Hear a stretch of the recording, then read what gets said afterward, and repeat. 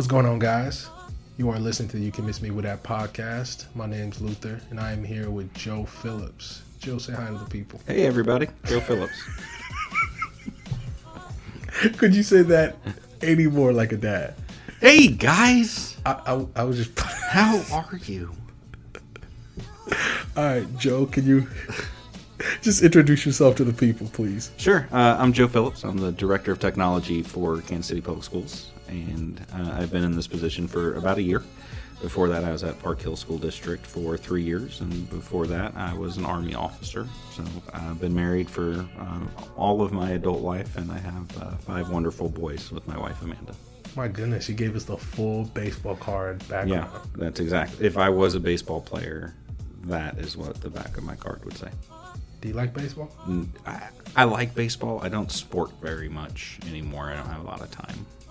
I know you do important work. That's why I was very, very excited to have you on the podcast. And can you just, for the people, I know you already went into you, can you just kind of go into your background a little bit and tell us exactly how you got to where you are today? Sure. How far back would you like me to go? However far back you feel comfortable. I've had people from like I was born Okay. here and go all the way up. I've had people just from the time they started working at KCPS. Sure. So I'll go back, I think, only because it gives context for me working at KCPS. But so I was born here in Kansas City area and started school in KCPS. So started at Hartman Elementary and then moved to Cook and then Marlboro and then Wendell Phillips and then Kansas City Middle School of the Arts back when it was called that. And then I ended up moving in with my grandparents down in Warsaw, Missouri, about halfway through 7th grade and stayed down there until I graduated. So graduated, went into the Army and college and did that for about 16 years.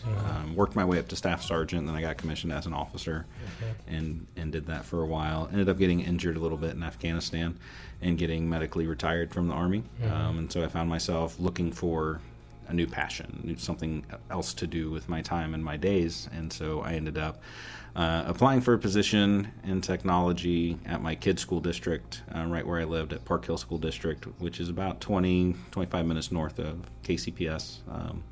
Worked there for about 3 years, ended up accomplishing some really cool things that I really loved. Ran out of my to-do list, basically, and started looking for ways to make a larger impact.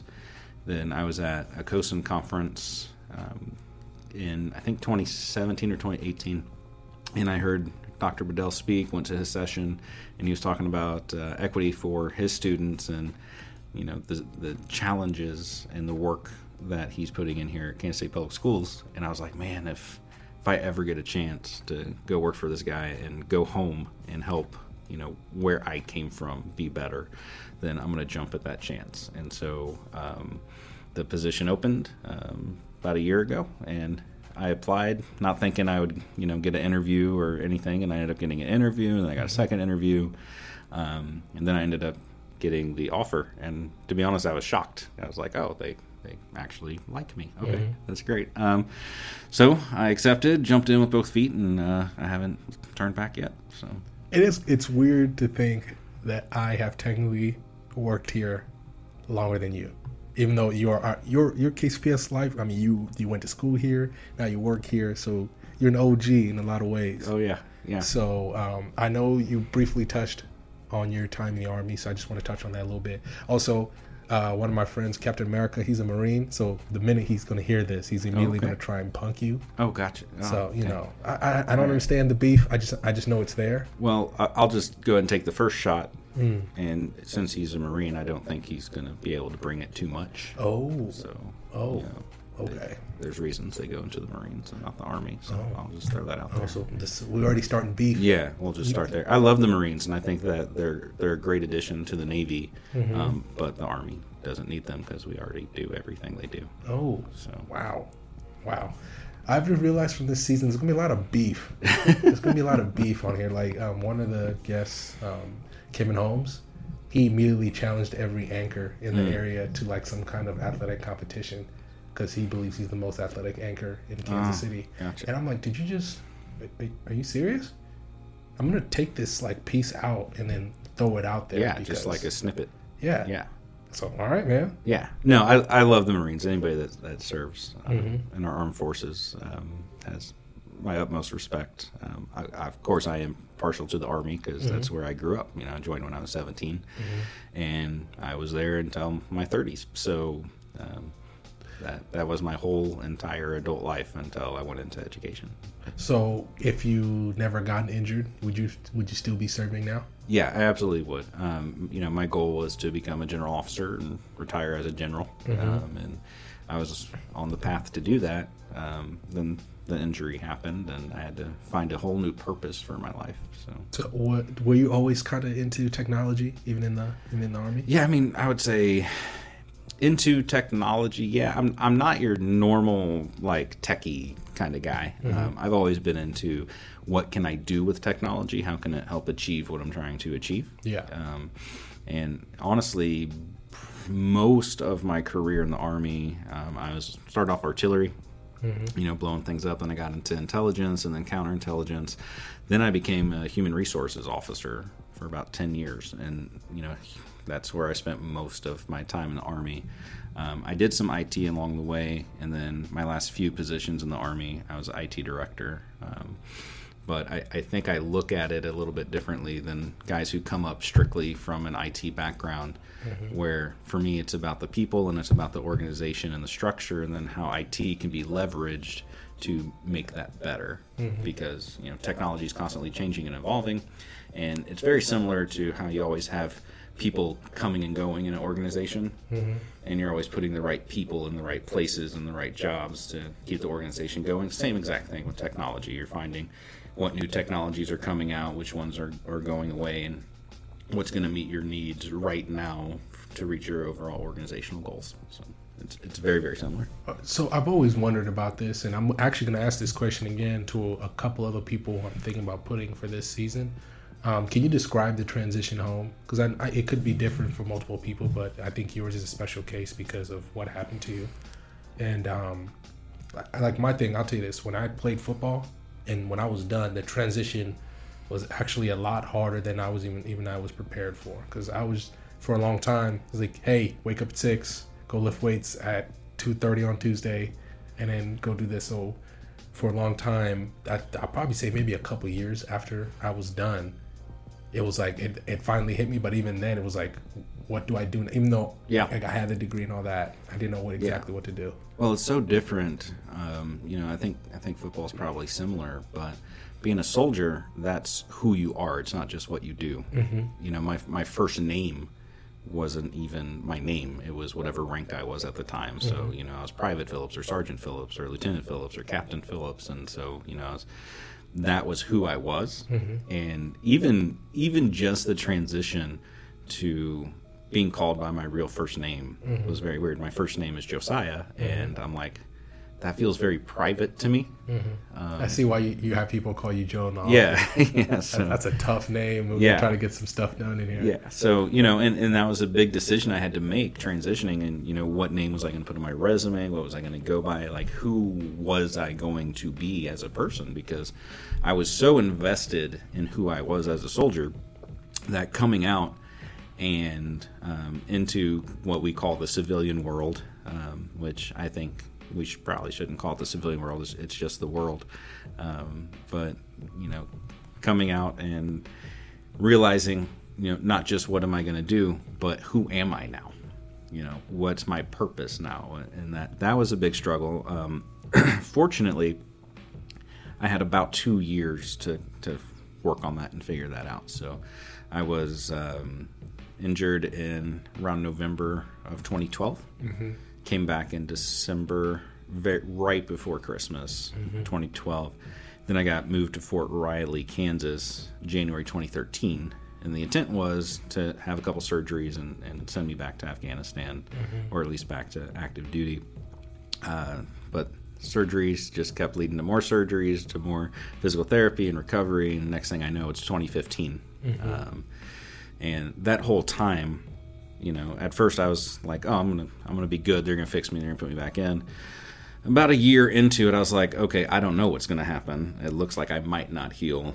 Hit the 18-month mark, and it's like, okay, I'm not gonna like, this is it. This is as good as I'm going to get. And so it's see if I'm good enough to go back in, because I'm not getting any better.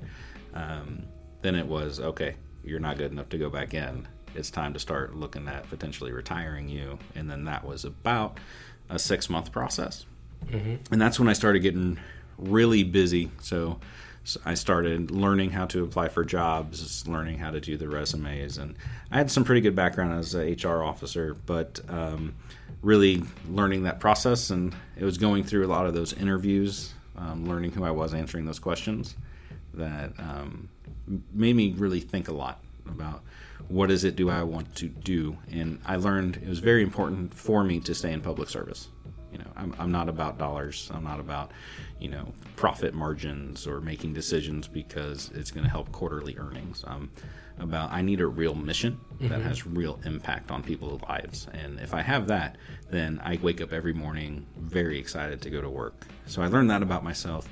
Then I had to think about, all right, am I HR guy or am I a technology guy? Because in the Army, you're whatever they tell you you are at that moment. So, you collect these skills along the way, and they say, oh, based on your skills, you're going to spend 2 years doing this job. Oh, now we're going to move you over here.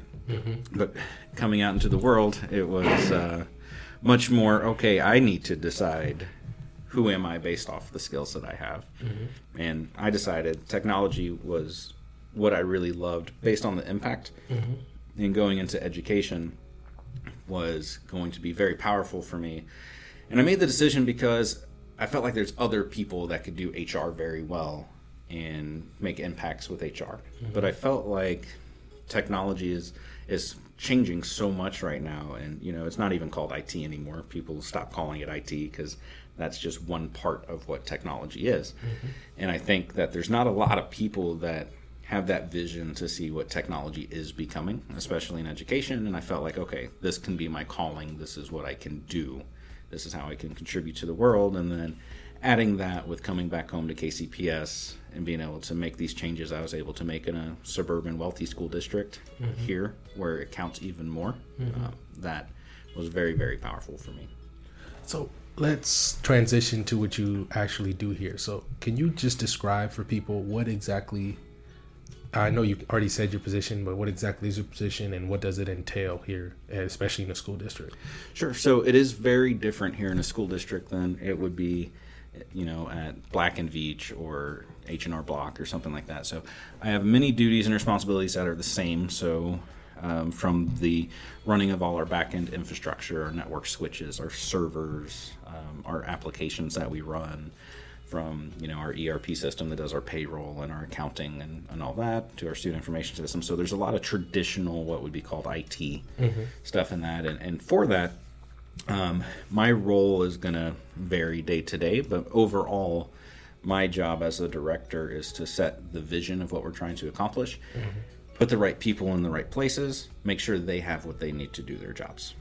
Then on the educational technology side of it, it's what can we do for our school system to make it run like a school system, to look for efficiencies and think ways to make things more effective. So that can be in the classroom, or it can be, in the communications department or business and finance department. How can we help with athletics? How can we help principals get the data and reports that they need? How can we help the superintendent? And how can we help human resources streamline their processes? So with that, it goes a lot deeper than the tech, and it goes into processes and then how technology can help improve those processes. And so with that, I do the same exact thing. I have another assistant director on that side of the house that works with all of that stuff, and I do basically the same thing. I make sure we have the right people in the right places, make sure that they have the resources that they need, give them the direction and leadership and purpose that they need, and then overall make sure that motivation's working and everybody's rowing in the same direction.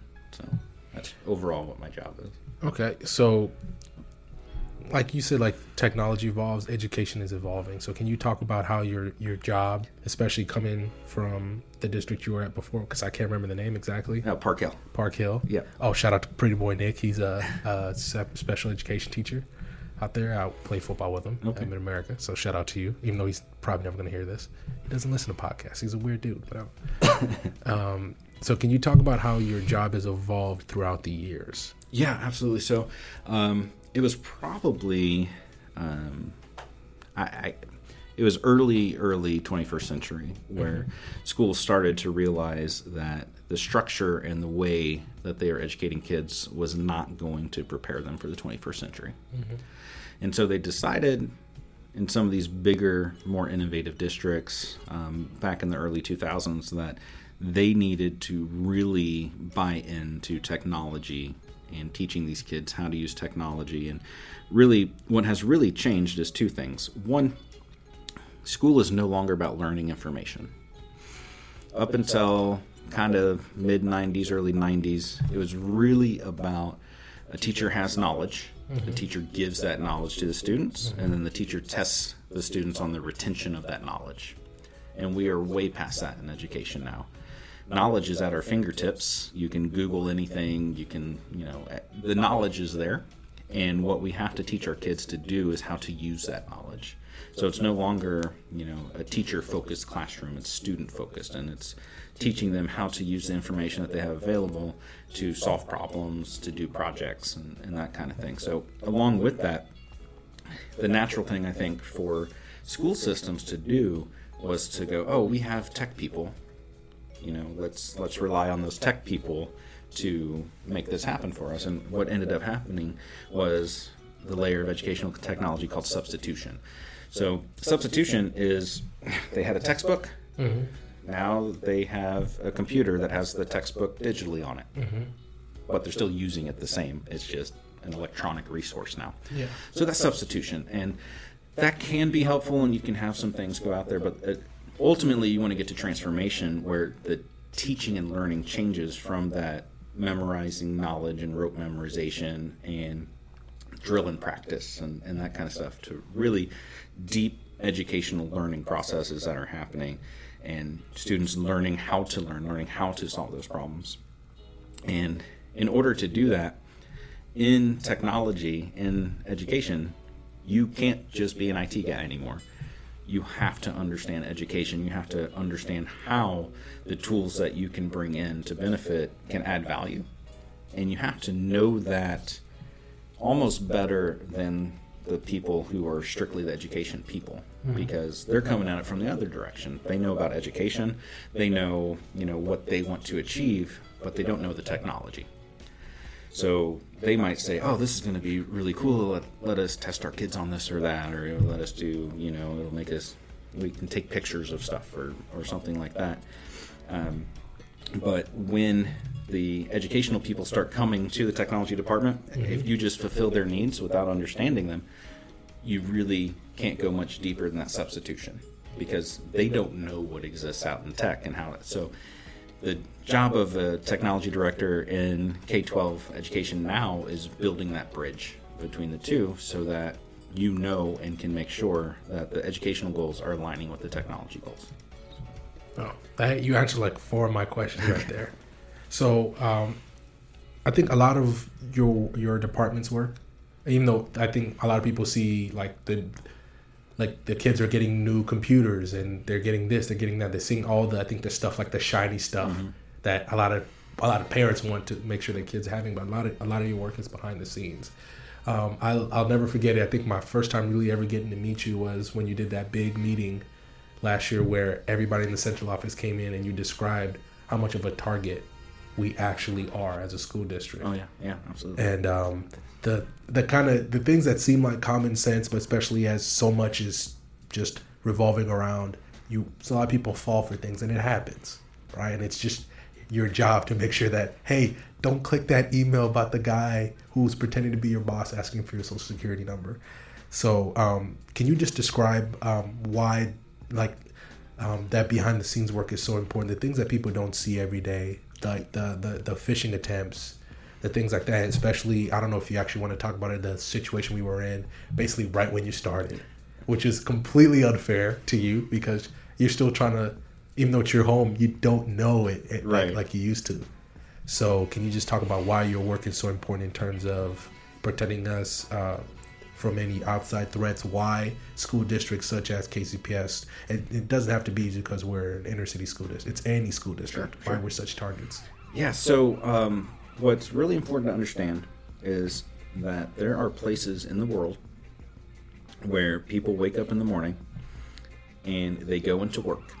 And they go in, they sit at their computer, and for those 8 hours a day that they're working their normal shift at their job that they get paid for with benefits and time off and all of that. Oh, that's me right there. Describing me. Yeah. Their entire job is to find vulnerable organizations throughout the world and compromise them in order to get financial resources out of them. Mm-hmm. And, everybody likes to think that it's some guys in some hoodies down in the basement, somewhere like that. No, these are people up in high-rise buildings, and that is their full-time job. And so I like to tell people that first and foremost to get them to understand that you're not dealing with 4 people out there in the world in the dark basement in a hoodie. You're dealing with actual organizations that in the part of the world that they're in, they're not breaking any laws. Mm-hmm. And this is a profit and loss business for them. Let's say, this isn't like a movie that you see. No, not at all. It's like 2 teenagers in their basement playing COD and drinking Mountain Dew. Yeah, not at all. And so first just realize, if you think of a call center or a call bank, just for a company, right? Think of those rooms full of people just on the phone or whatever. That's how these organizations are. They're just packed full of people. They even have customer service departments so that if you're having trouble, decrypting the data with the tools they gave you, you can contact their customer service after they've blackmailed you in order to help you because they need a good reputation. The worst part? Mr. Josiah was in the zone. And then the air conditioner just decided to come on. So this is going to be like a weird transition. Real quick. I'm so bad right now. Like, I'm just like, come on, man. Like, we were good. We were hot. And then, so we're basically going to start over. Or not start over, just... Yeah, I'll pick up where I was talking about them needing a good reputation. And then I can go from there.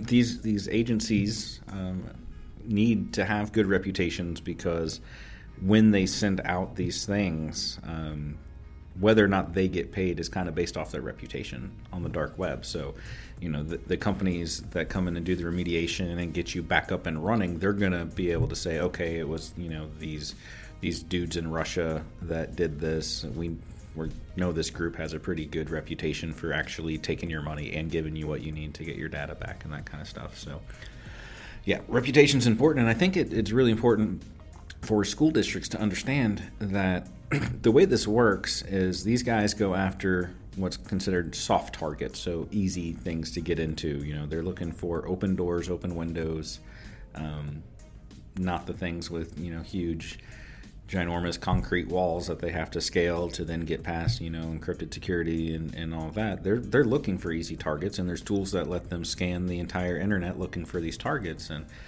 it's the people who think, oh, this can't happen to us, that they're looking for in order to do it too. Because, it started off first with banking. Those were the easy targets back in the day. Then it moved to hospitals. And hospitals have started to have a more defensive posture, so they're harder to get into. It's just like buying windows or alarm systems or whatever for your house. They're harder to get into. So, imagine guys that are trying to drive around a city looking for a good target of a house to break into so they can get some stuff. They steal your stuff and then they sell it back to you. That's what these guys are basically doing. Or they steal your stuff and then they sell it to other people who can then sell it to more people. And because it's data, it can be sold over and over and over again. So it's really important for school districts to know that that is what you're up against. They are looking for you, and it will happen to you. They just haven't got to you yet, but they are looking. They're actively out there looking. They want to rob every house that they can. So as a school district, it's really important to know that. And then secondly, one of the reasons why school districts are such a good target for these guys is because they can steal student data. And when you steal a student data, imagine the difference between, somebody leaves their house for the evening to go out on the town or whatever, and you know that you have a couple of hours that you can break in, clear out their house before they're going to be home.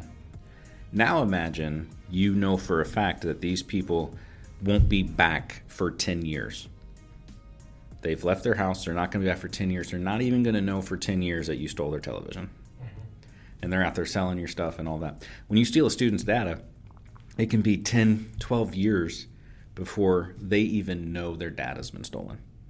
So that's 10 to 12 years that data isn't being, monitored. It's not being, protected.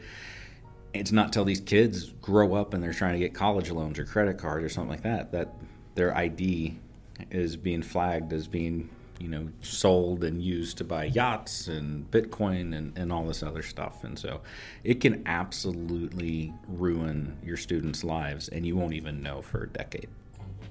And so that's why it's so important to be proactive in technology in school systems. And, to kind of talk about what happened with us back in September, it wasn't so much this as it was, another huge issue in school districts where our technology wasn't being invested in. Kind of like our buildings deteriorating, deferred maintenance. So we had a lot of equipment that was really, really old, and a lot of patchwork had been done to keep the stuff running. Well, in September, we had a catastrophic failure, and it cascaded through our entire infrastructure. This thing broke and it caused us to work harder, so it broke and it caused us to work harder, and so that broke. And we, at my 91st day, had to rebuild everything in the entire district. So it plunged our district back to 1965. We were taking attendance on paper. Our bell system didn't even work. We had to, have teachers go through the school to say when it was time to switch classes and that kind of stuff. So luckily, we were able to get our security stuff up and running, like our visitor management system and that kind of stuff, by the time school started the next day. But a lot of our systems, it took a week or two to get fully back up and functioning. And one of the reasons I'm really happy that I came here is because I've been able to ask our cabinet and our board to invest in our technology to make sure that doesn't happen again. And not just a one-time purchase, but a technology plan and a technology cycle so that we can keep these things up to date.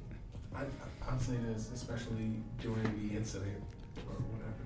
I never realized how much I really used the internet for my job. And I know me and Megan, I'm just throwing her name, she's our webmaster.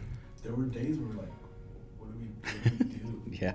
So, and then it forces to probably be, especially, I can't speak for any other department, but for us to be more resourceful and use other means that I know I still use now, just in case, I'm taking up.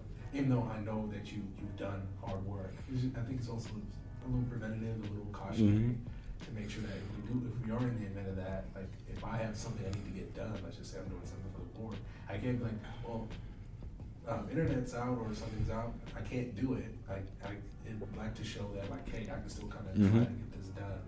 And it was tough. It was tough for a while because it was one of those things you just took it for granted until it wasn't there.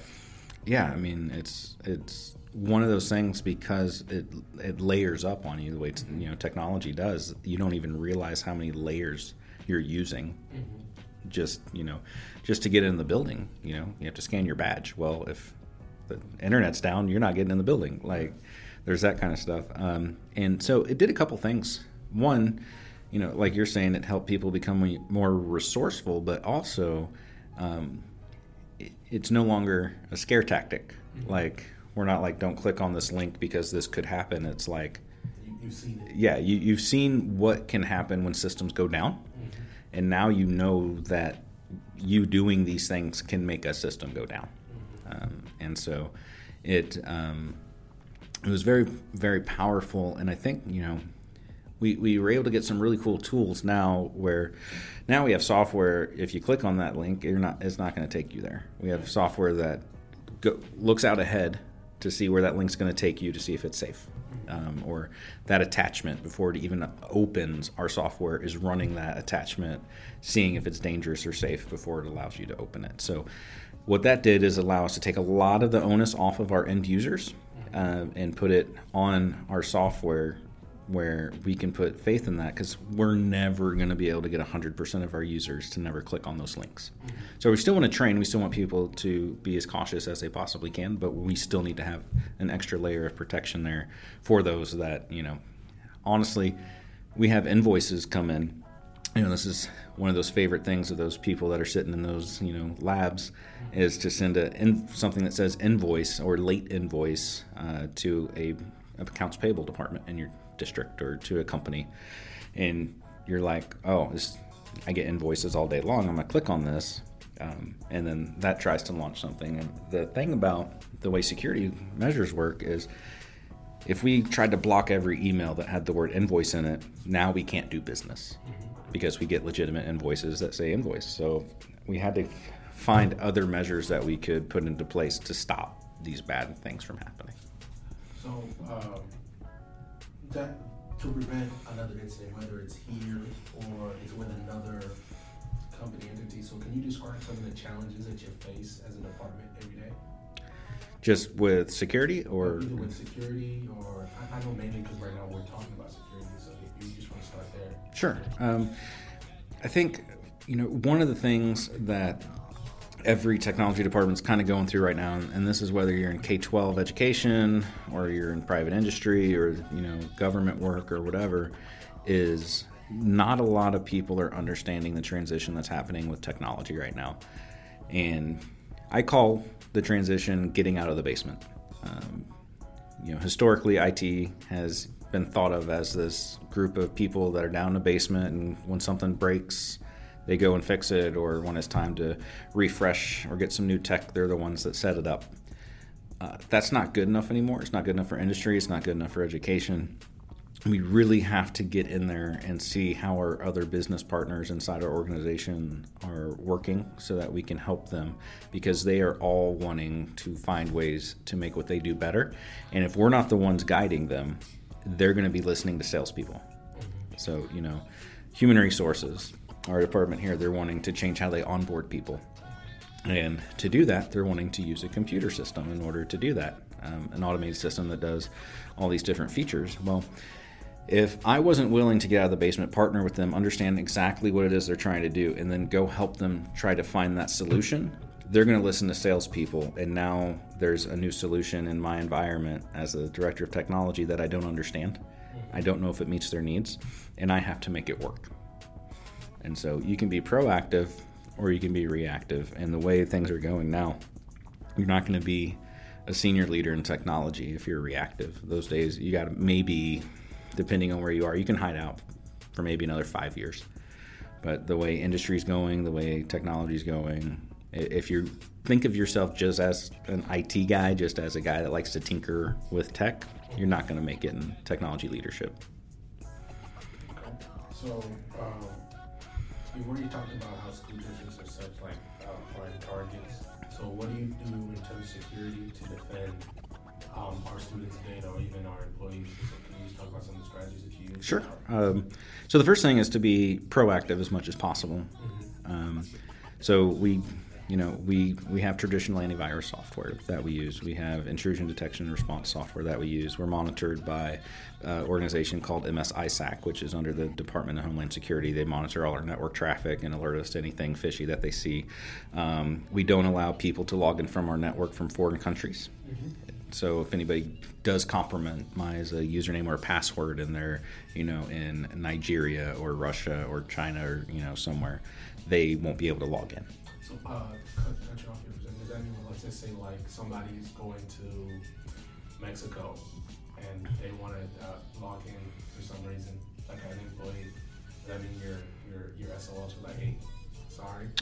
Yeah, so you're going to be SOL unless you let us know ahead of time, and then we can, for that limited period of time, we can allow you to log in from that specific country you're going to, but I'm not going to open you up to worldwide travel. Oh, that makes so much sense. And so I did that the last time I'm from Africa. That's the last time I went. I didn't even think about it. I never thought oh, it's okay for me to go to Africa and go try and get a burger. I called my bank and was like, hey, from this time to this time, I'm going to be gone. And they're like, nobody ever tells us that? They get that awkward, angry call. Oh, why is it my card with me? Like, bro, what are you doing in, like you said, what are you doing in Russia right now? Yeah. I'm from here. I'm here visiting family. Oh, sorry, we didn't know that. Yeah, and a great example is we have our foreign language academy. Yeah. And a lot of those teachers go home for the summer. Yeah. And they go to countries all over the world. And I got an email from the principal a couple weeks ago. It's like, hey, none of my teachers can log in. I'm trying to send emails. I'm like, where are they? because I knew it was a foreign language academy principal. He's like, oh, well, they went to their home countries. I'm like, okay, well, send me a list of who they are, what countries they're in, how long they're going to be there, and we'll give them access for that limited period of time in those geographic regions. But I mean, that's a huge protection right there, because that's at least one layer where now, if a bad actor's trying to get in, they now at least have to pretend they're from the U.S. And so that's at least one extra step that they have. But nothing that we do is going to be 100%, solution proof to stop people from getting in. It's like trying to keep people out of your house. You can't 100% keep people out of your house. So the next thing that you do after you put all your prevention measures in place is you have to have your response. You have to expect that something bad's going to happen, and you have to prepare how you're going to respond when that happens. So that's with our backup systems, our storage solutions, how fast we can come back up after things go down. And so we have re-architected how all of that works in the district, and we're bringing all that stuff in right now. And then we do what's called tabletop exercises, where we're like, oh, well, our print server's down or email's down. What are we going to do? How do we bring it back up? And then we bring it back up so that my team knows how to do it, and they've done it. And then part of what I really love about tabletop exercises is it's theater, because I go in and I stress people to the max while that's happening. And I really try to immerse them in that experience as much as possible to where they forget that it's an exercise. So we're going to work 30-hour days. We're going to, eat junk food the whole time. Exactly how it's going to be. We're going to have people like Dr. Bedell calling on the phone, upset and trying to figure out what's going on and that kind of stuff, to really get people to forget that this is an exercise and not the real deal, because you have to train the same way that it's going to be. So can you talk about, you said you have to be reactive, and you've talked about that. So now let's talk about the other side. There's only so much that you can do to at least prevent KCPS from being attacked. So can you talk about some measures or things that, let's say, I can do? I mean, right now, anytime I get a weird email, whether it's good or not, like accidentally when we had the Chiefs at Lincoln on Monday, they sent me an email, your system caught it, and immediately I was like, I don't know this Joe Sargent dude. I sent it to help desk, right? Mm-hmm. And then the dude's like, oh yeah, this is actually the guy, so you're fine. Yeah.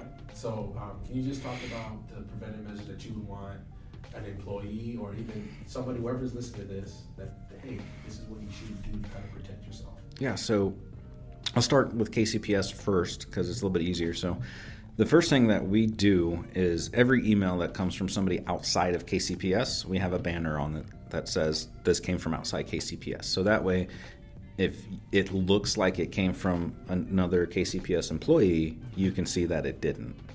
The other thing is every one of those banners says, if this is a questionable email, send it to bademail@kansascitypublicschools.org. Mm-hmm. So that they know exactly what they should do with that email. Sending it to help desk is fine, because they're just going to forward it over to that address. I get some sent to me, and I just forward it over to that address. But that address goes to our security people. They investigate. And, we get emails throughout the day, hey, just don't know if this is a real email or not. We can tell in about 20 seconds if it's a legit email or if it's a phishing attempt or something like that. We have software that helps us with that. So we just run the email through that, and it'll tell us. That's one thing. The other thing is really just, and it's hard because the natural state for humans is to be complacent. We want to be complacent. We want to feel like we're secure. We want to feel like we're comfortable. So complacency always sets in with employees. So, it's hard, but if you can really think about who's sending you stuff, did you know it was coming, one of the easiest things to do is, does the email address match the person? Like that Dr. Bedell email, that you were talking about earlier. If you would have just saw right next to Mark Bedell, it's not his email address. That's the first thing I do. I'm like, that's weird. Besides the fact that the overall boss of the organization is sending me an email personally when I see him every day and he would come talk to me or he would send somebody else. It was just the fact of like, well, that's weird. Why is his email's not like that at all compared to how obviously my name's not the same as Dr. Bedell's, but it's just the format. Right. And I was like, that's weird. Yeah. So just kind of looking for stuff like that. It's like if you roll up to, actually I'll flip it. So if, somebody from the gas company shows up at your house, but they're clearly not wearing a gas company uniform or, something like that, are you going to let them in? If you didn't know they were coming, some people, you say you're the gas company. Well, guess what? Criminals pretend that they're the gas company. Mm-hmm. And so, gas company shows up at my house, I'm going to be like, show me that you're from the gas company, like for real, before I let them in. So it's kind of thinking like that, and think of your computer as the house. Mm-hmm. Who are you going to let in to your house? And think of your data as your stuff. Who are you going to give your stuff to? Especially when it's student data or, any personal identifiable information on anybody. I will never, ever email somebody to ask for that stuff. I always ask for that in person because I don't want anybody to think that, it could be real. And I think that's a really good habit to get into also is don't email people asking for stuff. It's the easy thing to do, but really think about what you're asking for. And, one of the things that in a school district we have to think about is sunshine law. Mm-hmm. And once that is emailed across, it's sunshineable. And so if you're, emailing, saying, can you send me that? And now you're sending me this. And then, so anytime a sunshine request comes in, now our IT department and our legal department has to go through every single one of those emails, look to see if there's identifiable information. If there is, then we can't send it, and it just creates this big process. So what I would say is for employees, figure out processes where you can be more secure in your actions and you're not just openly sharing data that you should find other ways to share. All right. So we actually, wow. I am so enthralled. Right? I know coming up with your questions was probably one of the hardest of the whole season because I wanted to make sure that this is important. Also, trying to stop, I know who those people are. I'm not going to name them. The people who put, their password as password. Oh, yeah. And the list comes out every year. I'm like, just stop. Mm-hmm. They'll do that. Or the ones that will, stick their password on a Post-it note under their keyboard. Mm-hmm. Or stuff like that. Yes, it's convenient, but it is not secure. Mm-hmm. Make your password, one of the easiest things to do is just make it an acronym with some numbers and a special character in there. So, I've even noticed more and more websites are starting to do that. Hey, we need a, a capital letter, a lowercase letter, and a special character with a number. Yeah. And maybe for people it's frustrating. For me, I'm like, I get it, and then I think maybe the toughest one's all right, so what am I going to put down that's easy to remember? And it turns out that if you just put some extra time into it, I know it sucks for a little while, but then you understand why, especially when you hear Equifax, 800 million people have been exposed. Yeah. Mm-hmm. And all these things that you're like, okay, take a little extra time to protect yourself. Yeah, absolutely. You have to protect yourself because, it's like leaving your keys in the car when it's unlocked. Mm-hmm. That's what you're doing when you're keeping your stuff unsecure. And the password stuff, that's just one thing that you can do to help secure yourself, but it is so important. And, people want to lean on that convenience and that complacency. It won't happen to me. It absolutely will happen to you. I can't even tell you how many times a day we're having to contact people because their password was compromised. We had an incident today where a teacher's password was compromised and all their student grades were changed, and we had to go and roll it back. It could have been as simple as they had their password somewhere, students could have seen it, and then they used it to go change their grades or something like that. So you have to get over the idea that it can't happen to you, and stop thinking like that, or it's going to happen to you. So that's just, it's so incredibly important. So as we kind of wind down here, so can you talk about what you see for the future, especially with school districts and digital security data? How do you see your job what the future is for your job? What do you think still needs to be done? Because even though the incident is over, and now you're starting to do more stuff to protect us, to make sure that obviously that the next time an incident happens, either it won't be as widespread, or you can easily recover from it. Can you just talk about what you see for the future? Yeah, I think the future's exciting and frightening all at the same time. So, when it comes to cybersecurity, you're in an arms race constantly. Mm-hmm. And whatever tools are out on the market are already outdated because the bad guys have already been able to purchase those tools and find ways to defeat them. So I think AI in these tools has been huge. So, some of the tools that we have, it used to be, we'll just take antivirus software. Okay, so you have antivirus software. The way that works is it gives you a list of what's called signatures. And this is stuff that the software looks for in the emails or in the attachments or in the files that are trying to run on your computer. And if it matches the signature, it won't run. Okay? That's only as strong as your last update of signatures. And now there's AI programs out there that use machine learning that as soon as something tries over in India, if they have this same software, this program tried to run on this computer in India, anybody who has this protection software automatically gets an update. And now that won't run anywhere else in the world if you have that protection software. So that's much more powerful than, Symantec, antivirus, Norton coming up. I was about to say Norton. Yeah, it's much more powerful than them coming out with a new list every month or every week of updates, because however much time's gone by between the last list and the next list, you are vulnerable. So now it's milliseconds until we have a new protection in place, and that's constantly updating.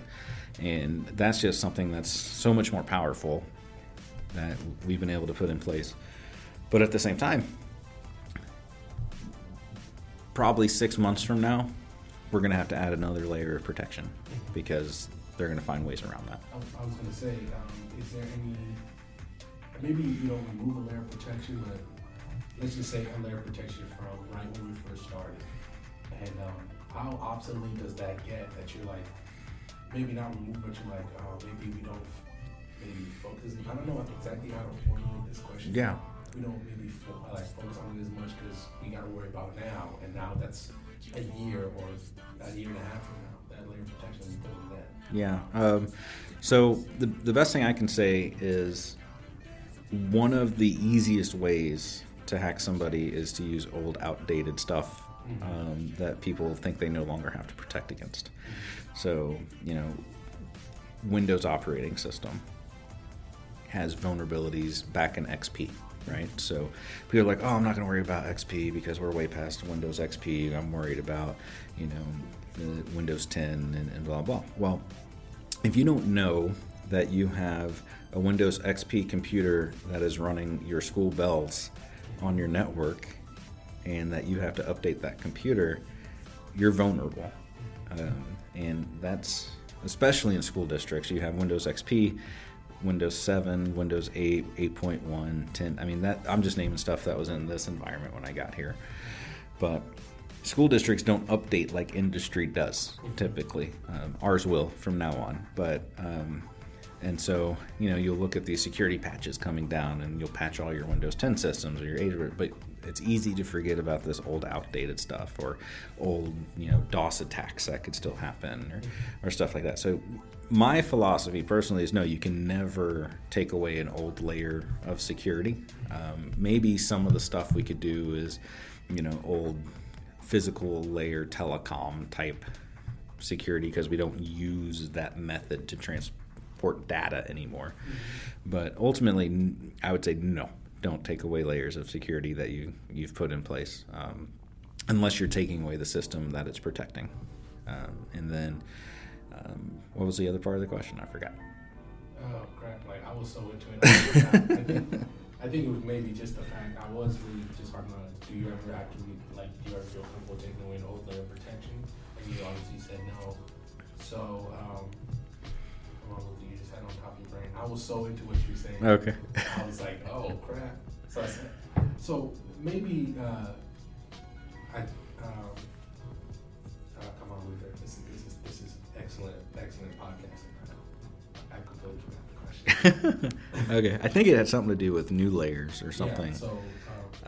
But I'll go ahead and talk about new layers, which is it's a constant. So we use something called the NIST Cybersecurity Framework, which is it's a federal framework for the United States of cybersecurity standards. And one of the things I was very fortunate to do here was hire an information security officer and a technology security specialist.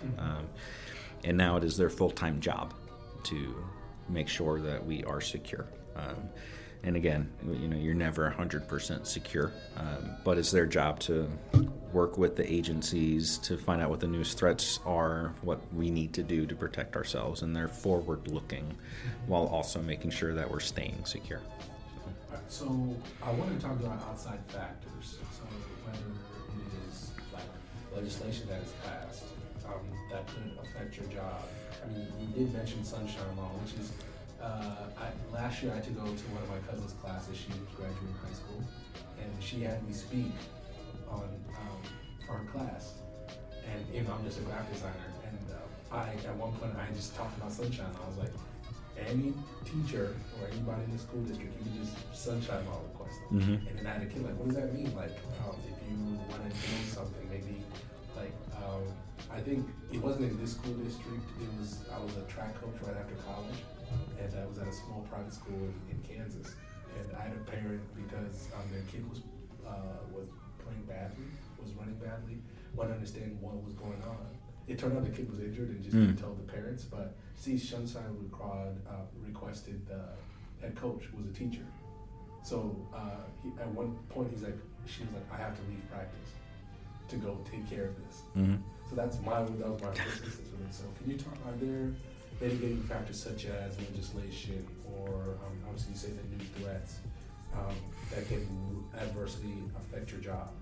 Yeah, so I don't want to use the word adversely affect because when it comes to legislation, I like to believe there's reasons legislation are put in place. So, when we think of GDPR, for example, which is it's a European thing. I think it's General Data Protection Regulation or something like that. So Europe has to use this level of protections. Well, that follows European citizens wherever they go in the world. So, if we have a European citizen that falls under this in our district, we have to ensure that they are provided this level of protection in our district. So that's just one thing. The other thing is cybersecurity is huge, and a lot of state and local governments are passing cybersecurity legislation.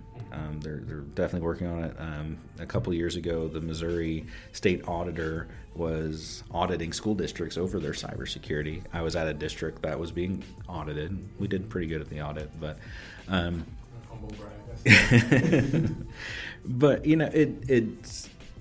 it's coming to the forefront more. People are becoming more educated on it, and it's no longer something that you can just delegate over to a couple of IT people. Dr. Bedell, our superintendent, has to know about cybersecurity and our cybersecurity footprint. It's in his job description, and it is in his evaluation as superintendent that he is keeping our data safe. And so those are the kinds of changes that you really start to see. And, we have a new savvy board that knows about cybersecurity. And, one of them works at Cerner, one of them works for a congressman. Like, they know that data security is this huge thing. And, I would say that puts pressure on me. But the truth is, using the correct frameworks, using the best industry practices and standards, I am always going to be in compliance with new laws as they come out. And if we're not, we're going to get there immediately. So, I focus and stay current on legislation as it's going up to be passed and once it's passed, when it's going to come into effect. The only thing I would say that might do in terms of a big change is I bring in people to audit us on all of our stuff. So, it's cybersecurity, how our support structure is set up, how our infrastructure is set up, and those audit findings might change based on somebody else's interpretation of a new law or something like that. And generally, I'll say, oh, wow, that's interesting. I see your perspective, and we'll put a new security measure in place or something in our infrastructure, or we'll change something in the way that we do support or something like that. All right, so I got some rapid fire questions to kind of put a bow on this thing. Okay. So, so do you have like a crazy story from your time here as an IT director, whether it's here or it's in Park Hill or some kind of crazy thing you got going on? Just crazy story at all? Yeah, I like hearing crazy. Okay, so I'll just tell you one that comes to mind real quick. I won't tell you the computer manufacturer, but I'll tell you it was right when I started at Park Hill. It was a Mac. It was a PC, wasn't it? I'm not gonna say what it was. What I will say is, we're working with them, and it turns out that the devices we got for our kids, the screws were falling out of the bottom. Uh-huh. And before I got there, they had worked with the manufacturer. They had tried using like Loctite on the screws and all that stuff. Ended up they had to replace the fleet. Mm-hmm. So the manufacturer gave us brand new machines that we got deployed out to the kids. Next thing you know, the power supplies start smoking and catching on fire in the classroom. You tell some kid trying to so because he didn't do his paper on time. Oh yeah, kids would just be in the classrooms, and smoke would just start billowing out of classrooms because like 2 or 3 of these power supplies would just smoke out all of a sudden. And so that was my like very first vendor negotiation when I started in K-12 education, because it would have been a very different situation in the Army had that happened, because lives would have been at risk, and it would have been very different. So what's interesting, what's crazy is I only know Army. Yeah. So I am treating this vendor like lives are at risk. I am going at them incredibly aggressively. Yeah. You think this is a game? Yeah, like I was still Captain Phillips at that point in time. Like I had not turned into Joe fully yet. Yeah. And so I'm going at them like I'm fighting a war. We ended up getting all new computers again, and they refunded the entire purchase, and it was about $1.5 million for these computers. Oh my! Well, to be fair, it is their fault if the things were smoking in class. I'm trying to turn my paper in, and Miss Phillips, I'm sorry, I can't get the paper to you. Mm-hmm. Like, why? What are you doing wrong, Luther? My computer is on fire. It's literally on fire on my desk. Yeah, it was basically like that. So that's I have a lot of crazy stories, but that was my first crazy story coming into K-12 technology. All right. So second question. From the moment probably from the moment I really got to know you, like you're quite the prankster, my friend. Oh. Like I am still, I'm not mad at you anymore about the jelly beans, but I'm not a fan every time I see those things. So, do you have any noteworthy pranks that you feel comfortable telling on the podcast? Yeah, matter of fact, I'll tell you the worst prank I ever did. Oh my God. Because it went horribly wrong. I'm already So I got this spray off the internet, off Amazon. It's called Liquid Ass. Right, and that's exactly what it smells like. So I take it into the office the next day, and I had been at my job I think I had been there about a year. Just to clarify, this wasn't here. Not here. No, it was a different place. And I ended up, I sprayed it on a couple of people's desks. And I sprayed very little on this guy's chair. Yeah. And so I find out later, because I go into a meeting. Yeah. And next thing I know, like 2 hours later, I'm seeing this huge ruckus going out. Like this guy's yelling and screaming. I'm like, what's going on? Oh my God, what's going on? And I'm getting these text messages, and everybody's blaming me because they know I'm a prankster. Because I told nobody, but they're all blaming me. So here's what happened is, the stuff, well, the guy's like sitting at his desk and he's smelling it. Mm-hmm. And he's like, what is that? And first he's thinking it's somebody else, right? Yeah. And then he's like, all right, maybe it's me. Like maybe something's going on. So he goes to the locker room and he takes off his pants and he's like smelling it, right? Yeah.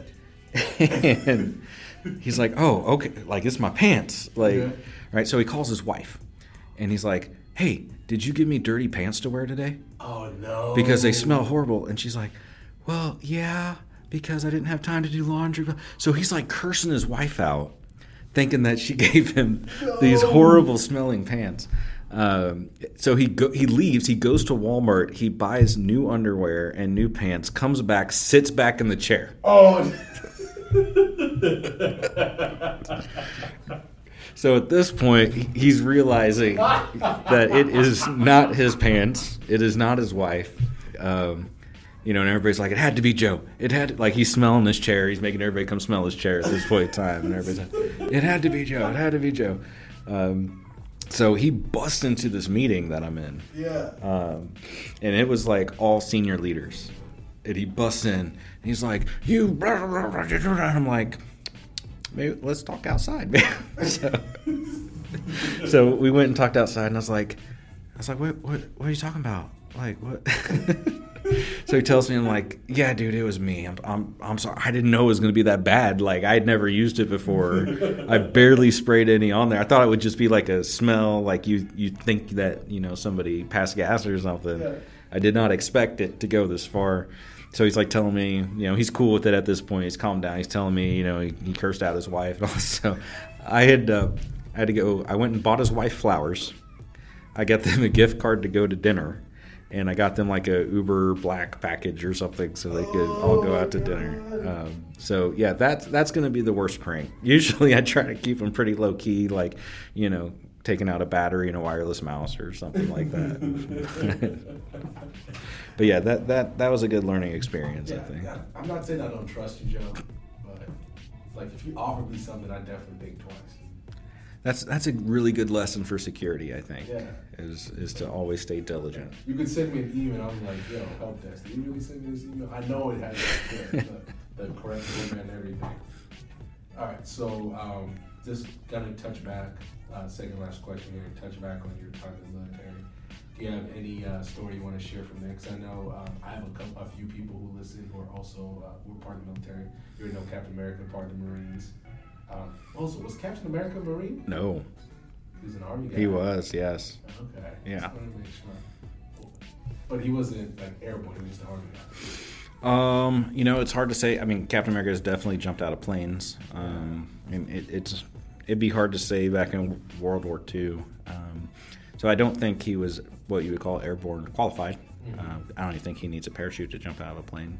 I think it depends on how it is. Yeah. If he's jumping off the Empire State Building, like, he'd be out for a couple of days. Like, maybe, but I'm going off of when Aquaman jumped out of a plane in the desert. That's literally Aquaman. I don't see much different in their strength, though. I think because Aquaman, well, first of all, he's the king of the sea, so like said, crack and kill you. But I think the fact that he's strong because he's literally a different physiology than humans. So I think he could make that jump and be fine. But then, if he's making that jump all the time, doesn't make it back to the water, he might have a problem.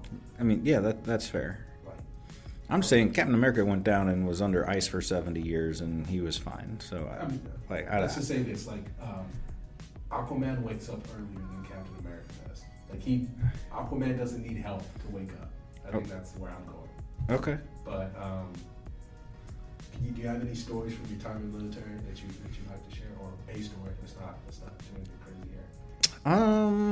Let's see. There's so many stories in the military. I think probably the best story that I could tell you was the worst trouble I ever got in the military, and it's not a very cool story. I'm back in. I didn't steal a Jeep or anything, but no, it was so. One thing about the Army is I don't feel like I changed very much as I earned rank and got promoted throughout the military. But the way people perceived me definitely changed as I got more rank. So I was this young specialist, E4, 21 years old. And I had not yet learned the lesson that no matter what somebody who outranked me tells me, I'm supposed to listen. Like, I was like, no, I'm right, so I'm going to do what I want to do. And this was the dumbest thing. My buddy, Sergeant Dave, well, he was Specialist Dave back then. He was locked out of his computer, right? And he had, done 3 attempts. It wouldn't let him do it anymore. And I'm like, just hold the button and restart it. And our sergeant at the time was like, no, you need to call IT. And I'm like, you don't need to call IT. You just need to hold the button and restart it and then let him put his password in. He's like, no, you need to call IT. And I'm like, I don't understand. Like, it's going to work. Like, it's going to be fine. And so we like get into this debate, and like I'm thinking we're just debating, right? Oh, you're the I just thought I thought he and I had a difference of opinion. I didn't quite understand at that point in my life. He's like telling me something to do, right? So I'm like, no, I'll show you. And I held down the button, and I restarted the computer, and it worked. I'm like, see, like that's all you need to do. And oh man, the amount of trouble that I got. So it was insubordination. I learned that word that day. I was put on special detail for weeks for that insubordination. But wait, now like he just tells everybody to hold down the button. Oh yeah. After that, he was like, oh yeah, this works. But yeah, he just look at you like a dirty smile. Yeah, but and that was a very important lesson for me to learn in the military, which was orders are orders, and that the people above you have been entrusted to give you those directions. And you translate that to a combat situation. If you could imagine a soldier being like, no, I'm not going to climb that wall, I'm going to take these stairs right here. Like, that doesn't work in the Army. Conversely, I had to unlearn that leaving the Army. Yeah.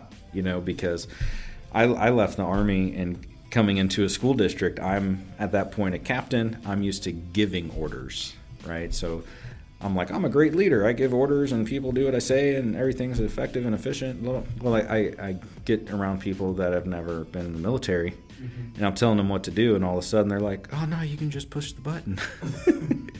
You're supposed to call that too. And I'm like, no, I said that. And I had to learn how to again think like a civilian and be able to learn how to empower people and be more democratic and laissez-faire in my leadership as opposed to authoritative. So I think it's really good lessons to learn both ways, and it really throughout that process taught me how to be an adaptive leader, and I can adapt to the different circumstances I'm in, the different styles of people that I have to lead, or the different styles of people that I have to follow. So. Okay, I lied because you told me that story. Another question just popped in. So let's say for any prospective people looking to get into your field, like what would you want to tell them, whether it's what to expect or just what making your field kind of entails a little bit, especially somebody just looking to just jump right in? Sure. So what I would say about technology and trying to get into technology is first really think about what you want to do in technology. And the reason I'm saying that is if you're wanting to be a technical person, don't go to college. It is, I'm not going to say it's a complete waste of time, but it's not really going to help you in your career because technology moves faster than college curriculum can keep up.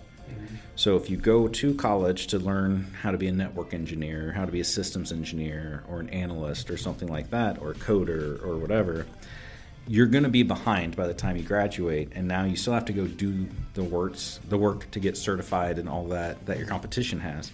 Now, if you want to go into technology leadership, a degree is very helpful for that. But on the technology side of it, the tech side, college really doesn't have a lot of value added at this point. It just can't keep up with how fast the industry changes. So what I would say is look at some training programs. There's some very good ones around Kansas City that Centric, I love their you rated out, what was it, 4 months? Yeah, 4 months for their day track, 6 months for their night track.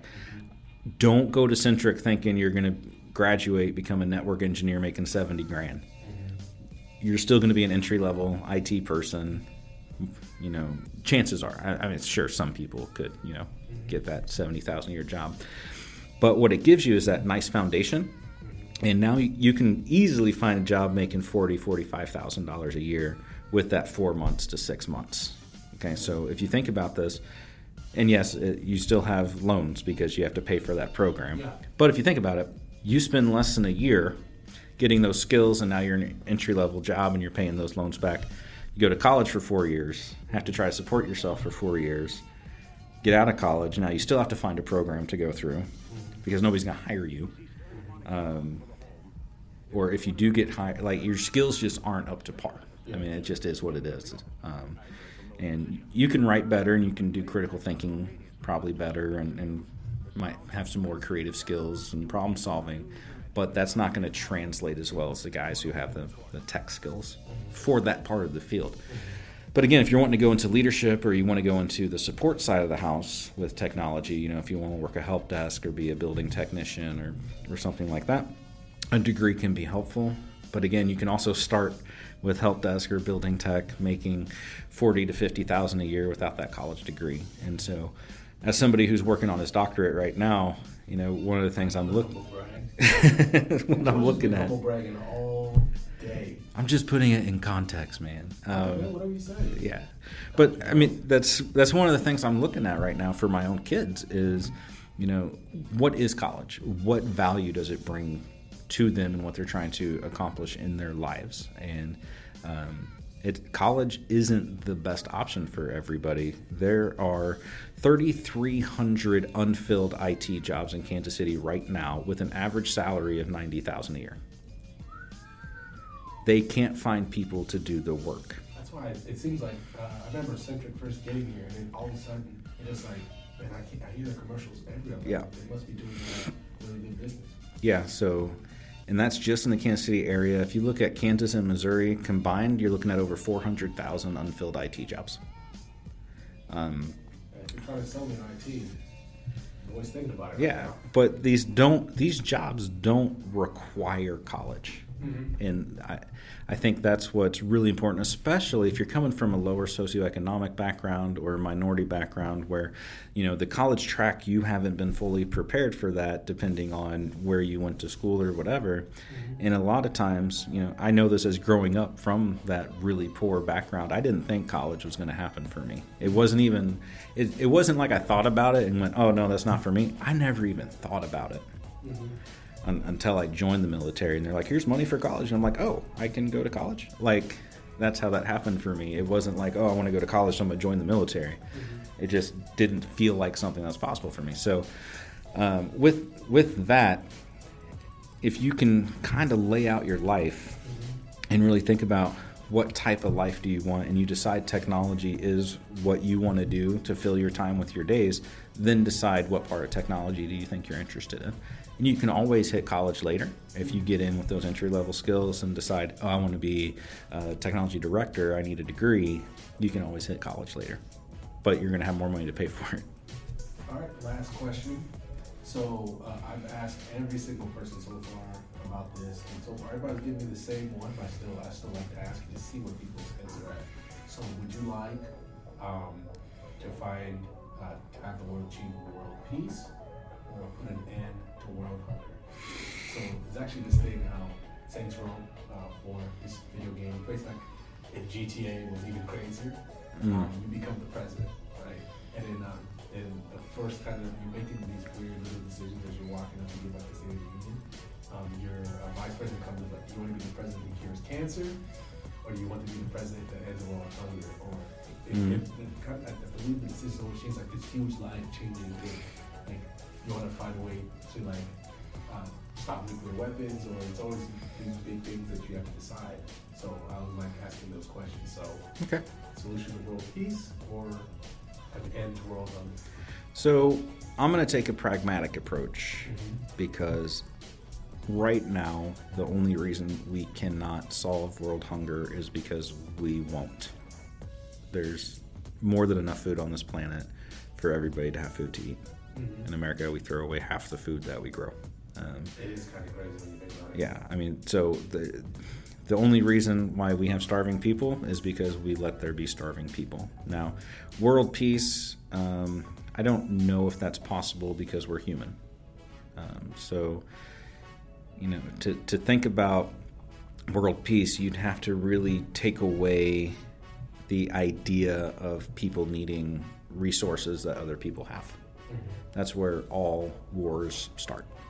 You know, whether it's over this, you know, drinking water well, or, you know, this land to graze your cattle, or oil, or whatever. Wars start because people fight over resources. And so I don't know while we're human, if that's something that is achievable to reach world peace. But I absolutely believe we could solve world hunger. Okay. So I would choose that.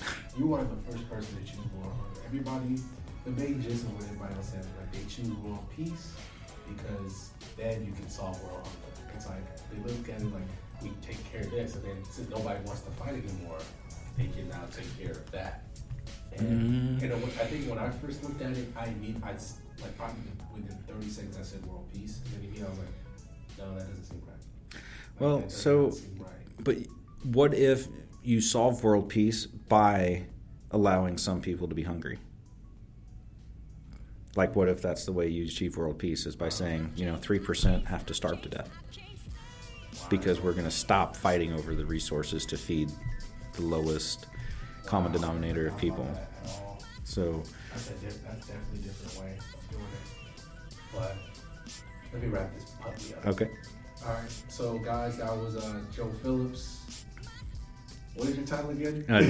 Director of Technology. Director of Technology here at KCPS. And if you guys have any questions for him or have any questions for me, tell me how you guys think the season has been going so far. You guys can contact the podcast on Facebook or Twitter at YCMWT. You can call the podcast at 805-539-2698. That's right, you can call the podcast. Oh, okay. Yeah. Okay. All right. Which also is 805-539-YCMWT. Really worked on the acronym for this one. Even though it's technically wrong because there's 2 M's in there. That's what, do you? And then you can also email the podcast at 805. You can email the podcast at mycmwt@gmail.com. So yeah, I have a ton of different ways. I know probably I was supposed to have all these different ways. Yeah, that's like really complicated. Yeah, but you have no excuse to contact either me or the podcast. Like, there's so many different ways you can do it. I'd rather have it now, so then later, and then eventually I'll probably figure out a very streamlined way for me to say this. But right now I'm just like, okay, it's whatever. But if the people want to get a hold of you, Joe, how do they get a hold of you? Best way is just look me up, Joe Phillips, on LinkedIn. Yeah, I'm really excited to be a post on your LinkedIn thing now. Oh yeah, absolutely. Yeah, so I will let you know exactly when this bad boy is ready to drop, but presumably the middle of July. Okay. Will be probably when it comes out. Thank you so much for doing this. You are the longest episode of the season, coming up on an hour and 20 minutes. Like, we put in a lot of work today, and I was so fascinated with this job because knowing all the different things that you do, probably maybe people think about more now, but still don't really understand, like how important, just because you're not a teacher, and obviously it's important work that teachers do in the classroom, but it's just the stuff that allows teachers to do their jobs. Yeah, absolutely. Especially in this ever-changing world where education is not just books. It's like technology is such a part of it now that you can't hide from it. No, not at all. You can't hide from it at all. So thank you so much, Joe. You got anything else you want to say to people? No, just stay blessed. Stay blessed. That should be a t-shirt. That should be a t-shirt. I feel like I could try to make that sound like someone would copyright me. Probably, yeah. Like Joe Wilson. So thank you guys so much. Stay safe. Joe, say goodbye to the people. Goodbye, people. All right. Stay safe out there, guys. Bye.